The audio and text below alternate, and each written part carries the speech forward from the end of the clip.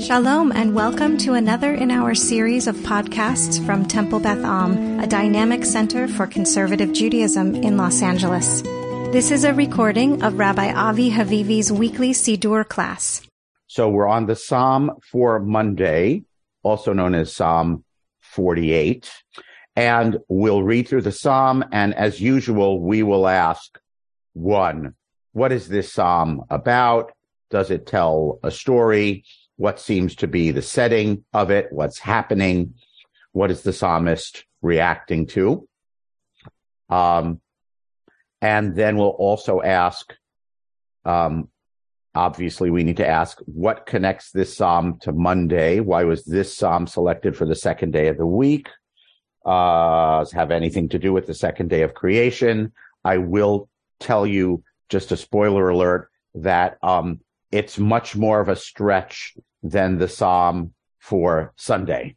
Okay, so it's not so easy to discern why this psalm is selected for Monday. And we'll also ask about the sequence. A little hard to talk about the sequence when we're only up to Psalm number 2, the second day, but big picture with the sequence, we do want to talk about, is there a sequence of the 6 days of the week? Okay. Ooh, we have the Greens. Welcome to the Greens. Okay. We don't usually have the Greens in the conference room. Very exciting. Good to see you. Boker Tov. Okay. Psalm from Yard site. Yard site. Yard site. My mom. Okay. Yehei Zichra Baruch. May her memory always be a blessing in your life. All right. Here we are. Shir Mizmor Livnei Korach. A psalm by the sons of Korach. Now, this might surprise some of you, this superscription. Wasn't Korach a bad guy who got swallowed up by the earth? Well, that's true. On the other hand, we know from a genealogy in the book of Bamidbar Numbers, it says, in the genealogy of the Levites, it says, Uvnei Korach lo metu. Korach's sons or children did not die, meaning just because Korach and his group were killed. Apparently, this did not include his sons. And this is important because we actually know that the Korachites, or the Korach clan, was a division of Levites during First Temple times. We know that from other genealogies. And they apparently were a group of Levite singers. And, of course, some secular Bible scholars, not traditional readers, but secular Bible scholars say that the Korach rebellion story, we know from, if you read through, the books of Samuel and Kings, we know that there were various rivalries among different priestly and Levitic lineages in ancient Israel and in ancient Jerusalem. We read about these rivalries and conflicts. One lineage which was in charge was replaced by another lineage which was in charge. We only have, tantalizing glimpses into these things, which must have been really interesting at the time. But secular Bible scholars, many of them would say that actually the story of the Korach rebellion in the book of Bamidbar Numbers is a narrator's attempt to retroject a story about Levitic conflict among clans within Levi into ancient times in the desert. Okay, that's all I'll say about that, because that's not what the psalm is about. So it's apparently by the Korachites. Gadol Hashem umulal ma'od b'ir Eloheinu har kodsho. God is great and greatly praised in the city of our God, God's holy mountain. So right away, God's holy mountain makes us think of what that we talked about last week. Not a trick question. What's God's holy mountain? Temple Mount. Yeah, Jerusalem, Beit HaMikdash. So yesterday, the Sunday Psalm, we were talking about some sort of procession up to the temple, to God's holy mountain. Lift up, O ye gates. Who can come up here? Only the one with clean hands and a pure heart. And here we are back in God's holy mountain, the Beit HaMikdash. So God is greatly praised.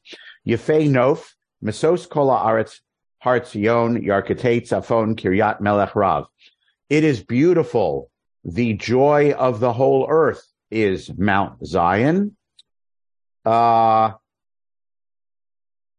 Something about the north, and the commentators argue a lot about what's the north. Is it because the Temple Mount is on the northern edge of the ancient city of Jerusalem, meaning it is north of the city of David. So there's a whole argument among the traditional commentators about what about it is north. We're not going to get into that all that much. And it is the city of the great king. Who is the great king? We assume it's Hashem, although it could also be a Davidic king. All right. Here, our translator, notice, has city of the great sovereign and has decided to capitalize the S, meaning our translator has voted for the great king is Hashem rather than a human king. Okay. So this beautiful, magnificent, so the city of our God, the holy mountain, is beautiful. Okay. And the joy of the whole earth. So we're praising, we're making a statement, praising Jerusalem. And one more statement of praise. Elohim be'armenoteha noda lemiskav. Okay. God is known in her castles. Well, Armon would be modern Israeli for castle. Citadels, is known to be mighty. And we have refuge. Okay. So we've just described Jerusalem. It's the home of the holy mountain. It's Ir Eloheinu, the city of our God, and God is greatly praised. It is beautiful. It is the city of the great sovereign, capital S, and God is recognized as mighty or powerful refuge throughout all her citadels. So we have an image here of Jerusalem as it is a stronghold, it is beautiful, and it is God's presence is there. Okay. That's part one of the Psalm. I'll pause for question, comment, thought. Anything strike you and anything strike your fancy that you want to say anything about or ask anything about? Other than the north, it's pretty straightforward.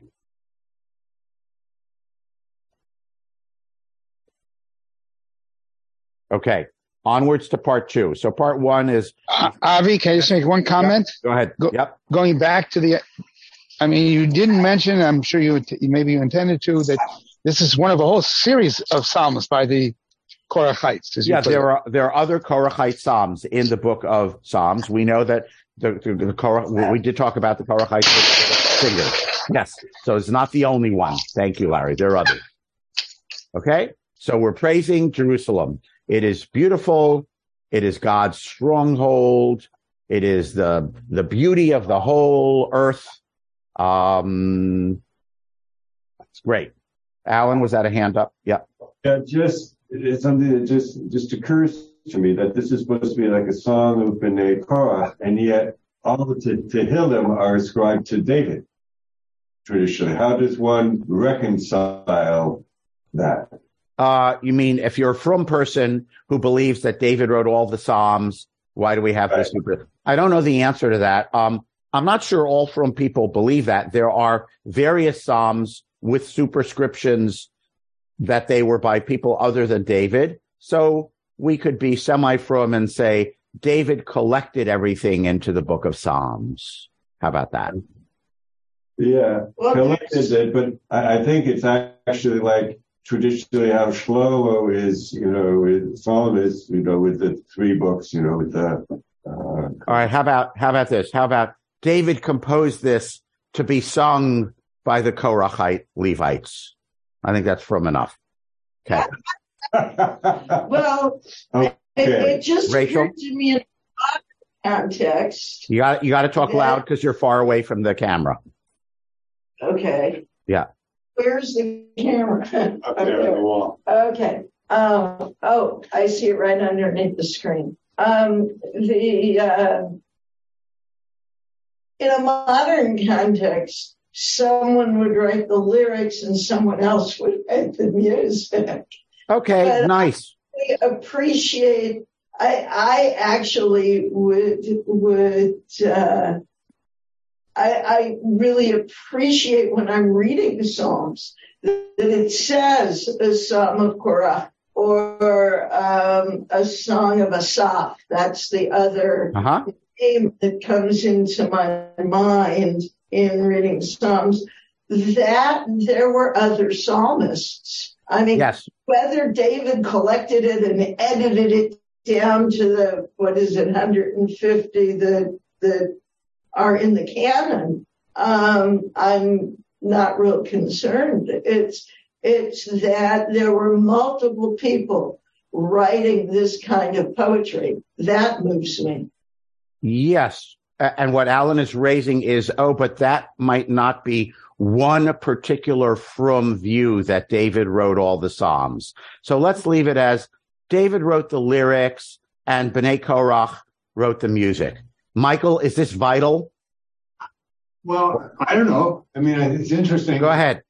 I don't want to dwell anymore on who wrote it. I want to move ahead with content. Go ahead. Well, just quickly then, is it possible that the translation is not of in the sense of by, but for? Written for. He wrote it for them. David was dedicated to them. Dedicated to them, for them. Could be any of those things. Okay. Okay. Okay. So that was part one. Part two. Ki hinei hamlachim no'adu avru yachdav. The kings have gathered together. Who are the kings? Just hold on to that. Heimara'u kein tamahu nivhalu nechpazu. They saw, they were astonished, and they were astounded. Okay, so they're kings. They saw, they gathered together. They saw, presumably, Jerusalem, right? Because we're talking about Jerusalem. They were astounded. Ra'ada achazatam sham chil kayoleda. Trembling seized them, trembling like a birthing woman. Beruach Kadim Tishaber Oniot Tarshish, and a mighty east wind shattered the Tarshish boats. Tarshish boats seems to be some type of boats. They might be big boats, strong boats, but apparently boats were manufactured or came from Tarshish, and it's a type of boat. So they gathered together. They were astounded. They were afraid. The east wind shattered the boats, presumably their boats.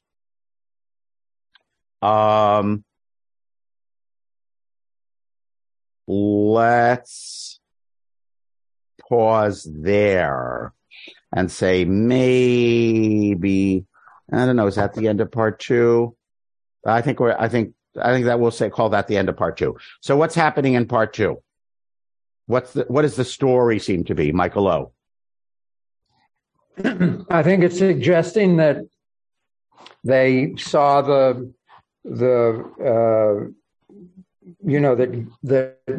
Jerusalem was God's stronghold in a sense, and that and what it's saying is that they saw the miracles maybe, and perhaps these ships were ships that might try to attack. Who are the kings and why are they here? That's my question. All of a sudden we got kings in the plural. By the way, notice we had Kiryat Melech Rav, the city of the great sovereign with a capital S, which seems to refer to Hashem, right? But then we have kings, which is obviously human kings, and they're trembling. So why are they here? Michael H. Sounds as though they're planning to attack the city. It sounds like they're coming to attack. But what happens when they come to attack? They are terrified and they tremble. And they tremble. and maybe their fleet upon which they arrived, or as I read an interpretation last night, the fleet that they might have been relying on to bring reinforcements, okay, is wrecked at sea. Right? So they're kings. It doesn't sound like they're coming to a conference, World Conference of Jewish Studies. It doesn't sound like they're coming for the World Cup, okay? Because all of a sudden they're trembling, okay?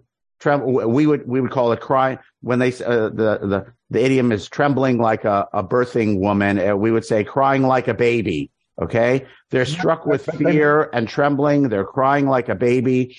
The fleet is wrecked. Michael H., you want to say something more about that?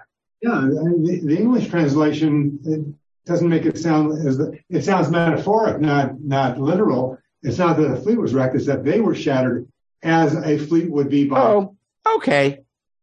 That's nice. That's a nice English one to try to, because our translator is saying, what fleet? What are you talking about? Okay. It doesn't say that in Hebrew. It doesn't say, Tisha B'Reim Ke'oniot Tarshish. You smashed them like a fleet. Okay. So they're kings. They're gathering together. I like conspired in advance. That's very imaginative English. It's not exactly the it's sort of like that. Noadu means sort of they met together, and Avru Yachdav could mean they moved forward together. So this is an alliance of kings, and apparently they're coming to attack Jerusalem. But Jerusalem they get there, and Jerusalem is somehow they are affrighted. Okay, doesn't exactly say why. It could be because it's such a stronghold, because it's the city of God. It doesn't exactly say what happens. It doesn't say they did battle and they were defeated, but they come against Jerusalem. They're struck with terror, and we assume they go away. They flee. Nivhalu nechpazu. They flee in fright. So, scene 1, we have magnificent, beautiful city of Jerusalem. Scene 2, we have perhaps kings coming to attack Jerusalem, but they fail. Everyone with me? Question, comment, thought? Anything else you want to add in there before we go on? By the way, some of the commentators, both traditional or modern, try to say what might have been the real life, actual historical setting of such a composition. And one of the common answers that's given is the Assyrians with an A, which has nothing to do with Syrians. Assyrians means they come from Assyria in Mesopotamia. The Assyrians, who had a big, mighty empire, attacked Eretz Israel multiple times in the last decades of the 700s BCE. One of those times, they sacked and destroyed the northern kingdom.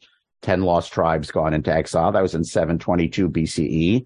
But in 701 BCE, there is an Assyrian general named Sancheriv, or if you're from the south, Sennacherib, who besieged Jerusalem under King Hezekiah. This was in the time of the prophet Isaiah, and dropped the siege and left Jerusalem. There are two different accounts of this. The Assyrian account is Sancheriv has a memorial thing in Assyria in which he wrote, I shut Hezekiah up like a bird in a bird cage, and he paid me great tribute, and I went away. Meaning in the Assyrian version, the Israelites surrendered, paid tribute, and therefore the city was not destroyed. It was conquered, but not destroyed. Okay? In the Jewish version, in the Book of Kings, God made a miracle, caused a great noise and tumult to arise, and the Assyrian army was terrified and they fled. So one way or the other, both sides agree that there was a siege of Jerusalem, which was in 701 BCE, is how the scholars do the reckoning, and that siege ended without the city being sacked. So some of the commentators say that is the setting of this psalm, right? The kings, they came to do battle against Jerusalem, and then they ran away. They did not actually fight militarily. There was no war against Jerusalem at that moment. Okay? Maybe. So that's one setting. Onwards. Part 3. Ka'asher shamanu kein ra'inu be'ir Adonai tzvaot be'ir Eloheinu Elohim yechonenea ad olam selah. Wow, we have heard this and now we have seen it in the city of Hashem of hosts, the city of our God. Hashem establishes it forever, right? Ad olam. Let's remember that ad olam. It'll come back later on. So who is saying this now? I guess Israelites in the city or Israelites outside of the city who are saying something like, wow, we had heard that Jerusalem was God's city, magnificent and, in parentheses, impregnable, but now we have seen it for our own eyes. Hashem has established this city forever. Diminu Elohim chasdecha b'kerev heichalecha. We meditate on your kindness. That's just lovely. We think about, we imagine, we have a vision of your chesed, your loyalty, God, here, right in the midst of your temple.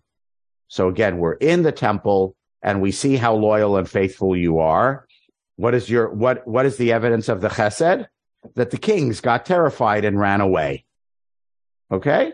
The evidence of the chesed is the kings came against the city, but they did not succeed in conquering it. Kishimcha Elohim kein tilatcha al katzvei aretz tzedek malayiminecha. God, your praise is like your name to the ends of the earth. Just like your name is God, you are praised to the ends of the earth. Your right hand is filled with tzedek. So tzedek here, obviously the people in the city think they are right to not be conquered. Okay. But tzedek here probably doesn't mean exactly what it means when we usually think of the translation of righteousness. Okay. Because it's parallel here somehow to chesed.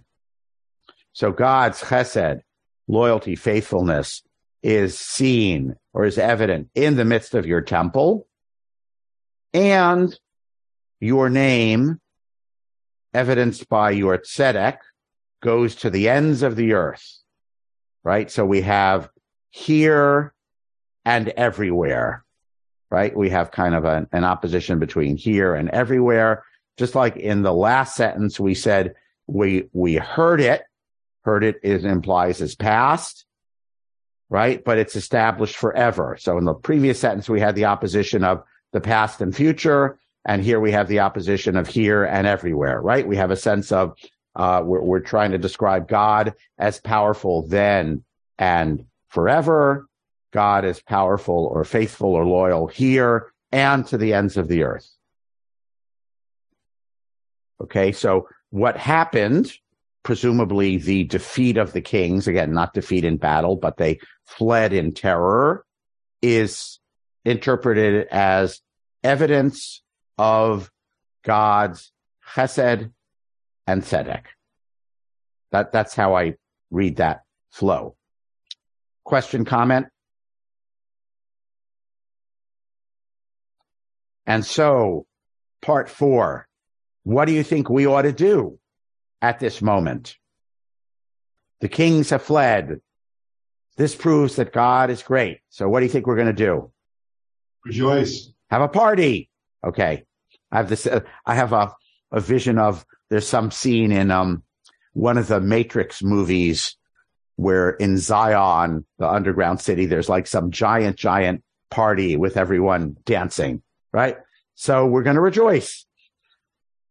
Yismach Har Tzion Tagelna Benot Yehuda Lama'an Mishpatecha. May Mount Zion rejoice. Benot Yehuda probably does not mean daughters of Judah. It probably means towns, right? Or villages of Judea. So let Yerushalayim rejoice. Let the towns of Judea rejoice. Why? Lema'an mishpatecha. Because God of your mishpatim. How do we translate this here? Judgments, which is a nice, simple translation. By the way, so in terms of things that God does or qualities of God, I just want to point out here, we do not have anything.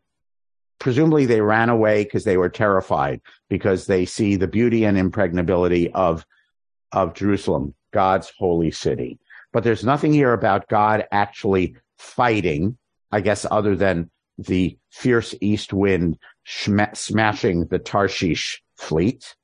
Okay, but there's nothing about God striding forward. You know, we have all sorts of images of God as warrior in lots of places in the Bible and in Tehillim. But the qualities that of which God is spoken here in this psalm are not warrior.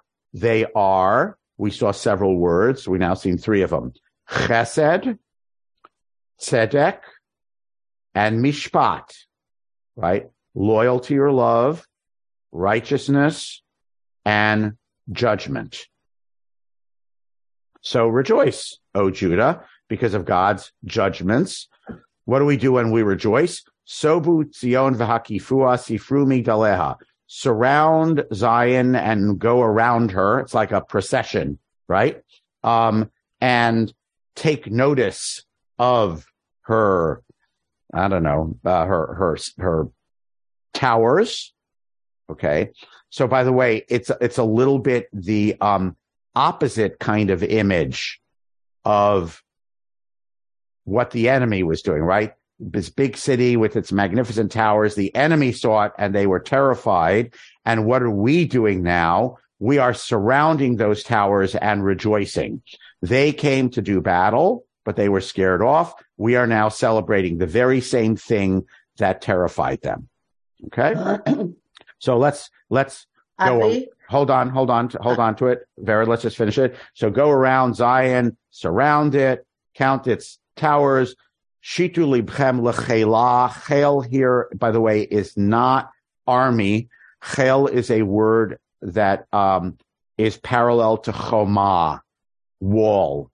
So just think of it as city wall, okay? And the scholars talk about what's the difference between chel and choma. Is it an outer wall and an inner wall? Doesn't really matter for our purposes. Let's just say it's the walls of Jerusalem. So look at its wall, consider its wall. Pasgu amrinoteha, scan her citadels. What does pasag mean? It's a very rare word.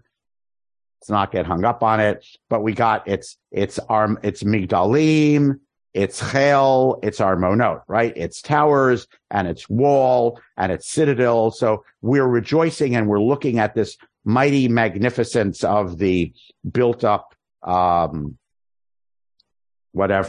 Jerusalem. Why? What's the purpose of our rejoicing? Lema'an tisapru l'dor acharon, so that you can tell future generations. What are you going to tell them? What have you concluded, O Jerusalemites, from this experience of the attack of the kings, which failed against Jerusalem? Your conclusion is, you can tell future generations, Ki zeh Elohim Eloheinu olam va'ed, hu yinahagenu almut. This deity is our God forever and ever, and he will guide us. Almut, we have a translation of forever. We'll leave that for a moment, and I'll come back to that in a few moments. Okay? So we have 4 parts. Magnificent city of God. It's part 1. Part 2, the kings come against it, but they are astounded and they flee in terror. Part 3, this is indeed what we have heard, right? God is righteous by implication. We've heard that God is powerful. God, in fact, defended God's holy city. Part 4, let's have a great party. Let's look at that holy city. notice it, see how beautiful it is, so that you will tell future generations that God stood up for us and will lead us forever. Okay. That seems to be, I will call it the story of the psalm. If we said, what's the thread that runs through it? Okay, Vered. Just a short comment that we know about King Chizkiyahu, that he built towers and he built chomot. And here, if we look at this psalm and it says, Sifru Migdalea and Armonotea, so I see it as a hint or as an approval to what you said, that is the time of King Chizkiyahu. Okay. There is this very known, Vayiven Migdalim B'Yerushalayim Vayichaskem, about this king. Vered agrees with the commentators who say this was written in the era of King Chizkiyahu. I agree with the text. Okay. I read the text. Okay, I got it. It's not an interpretation. It's correct. Okay. Tada. All right. Now we're going to test Vered's Hebrew. Almut, which is very odd, has actually four different the last word or words has four different interpretations. All right, of the very commentators. God will lead us. So Almut, Vered, our translator understands it forever, coming from what meaning of Almut? Mavet. No, forever. How do we say forever? Oh, Adolam. Le'olam. Adolam, Olam Va'ed. So our commentator understands Almut as, by the way, the commentators debate about, is this supposed to be two words or one word? In the Masoretic text, it's two words. Some of them say, it's really supposed to be one word. So one interpretation is God will lead us. Almut is something like Le'olam, forever. Like it says it says here, Adolam. Yes. Right. Now, Vered. But Vered, that wasn't your first answer. What was your first answer? When I said what's Almut? Maybe it has to do with the verb mavet, mem vav tav. Okay, so that might mean God will lead us over death, which could either mean God will sustain us and keep us alive for a long time, or could be a hint of a belief in life after death, which is what some of the traditional commentators say. Okay? So God will lead us over death, Almut, Mavet, or Almut is one word like Le'olam, forever. There's two other interpretations. Le'alem means to disappear or be invisible. So some commentators say it means God leads us unseen, invisibly, meaning we don't actually see Hashem do these things. Okay. God's unseen hand behind the history. Fourth interpretation, Elem means a youth. And there's an interpretation that this means Hashem establishes us as sort of, forever young, meaning like we are as vigorous now as we were at the beginning of our history, or something like that. Okay? So this root has different meanings, and the commentators give four different interpretations to God guides us, Almut, right? Makes us be forever young and vigorous, guides us forever, guides us invisibly, or helps us triumph over death. Four different meanings. Larry, hand up. I have a more mundane interpretation that I always thought was the right. What was the pshat meaning?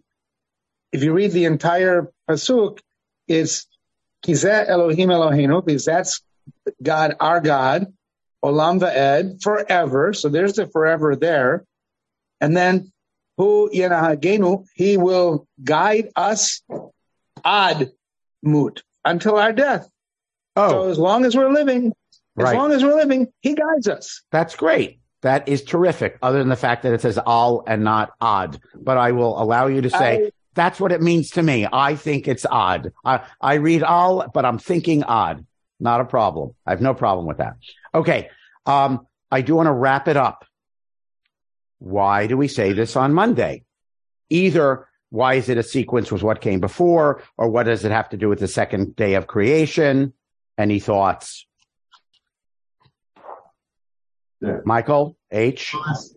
In terms of sequencing, as you pointed out at the beginning, it talks about God's holy mountain, so it ties together to the prior song. Good. All right. And by the way, and what did we talk about yesterday on Sunday? We talked about who can come to God's holy mountain, only people who have clean hands and a pure heart. So we talk about the goodness, the moral qualities of the people who are admitted to the temple. You have to have the good moral qualities. And in this sequence, we're talking on some level about the moral qualities of God and Jerusalem. It's of the city, because we have Chesed, Tzedek, and Mishpat. Okay. So you could say Sunday is holy person. Monday is holy city. Okay. Alan? Yeah. This whole prayer seems to focus, this whole psalm seems to focus on Jerusalem. Yes. It seems to be, yes. It seems to it's Jerusalem. And how could that relate to creation in some way? But I think about Yerushalayim Shalmala and Yerushalayim Shalmata, and kind of like how the waters were separated. So you have an upper and a lower, you have an upper Jerusalem and a lower Jerusalem that's taking place. Good thought. So actually, some of the commentators on the Mishnah and Talmud, which talk about each psalm selected for each day, go in that direction, Alan. They say Rashi says, waters were divided. There's a rakia. And then where does God go? In a superficial rabbinic imagination, where does God go? Where is God? Not a trick question. The rabbinic imagination, where is God? Pardon? Above and below. No, God is not below. God is up there. God is in the heavens. Okay? Right? So and it's something like, you can either see it, two different commentators spin it differently. One is God rules in the heavens, just as God rules Jerusalem. It's kind of a macro and a micro. Or another commentator says, the Tiferet Israel says, don't think that because God divided the waters and then went to sit on God's throne in heaven, that God is absent and doesn't care about Jerusalem.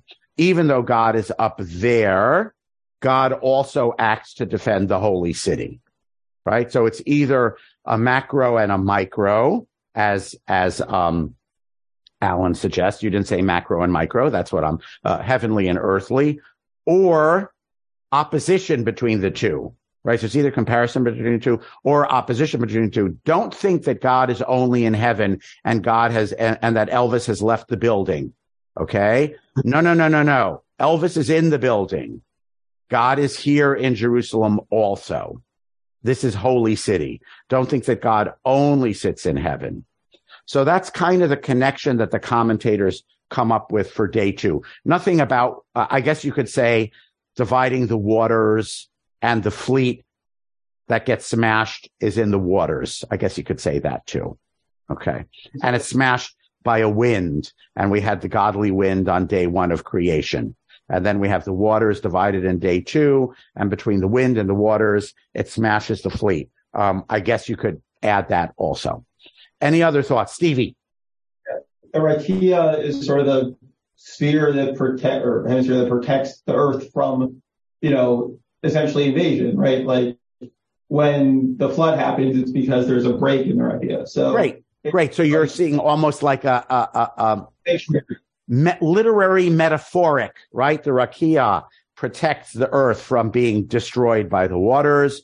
So God is the shield of Jerusalem. Did I say it about right?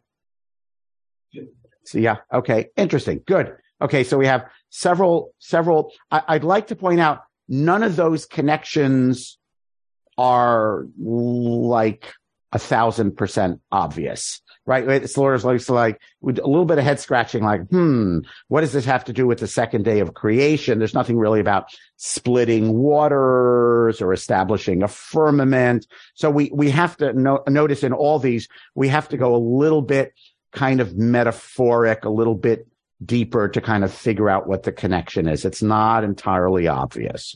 Larry?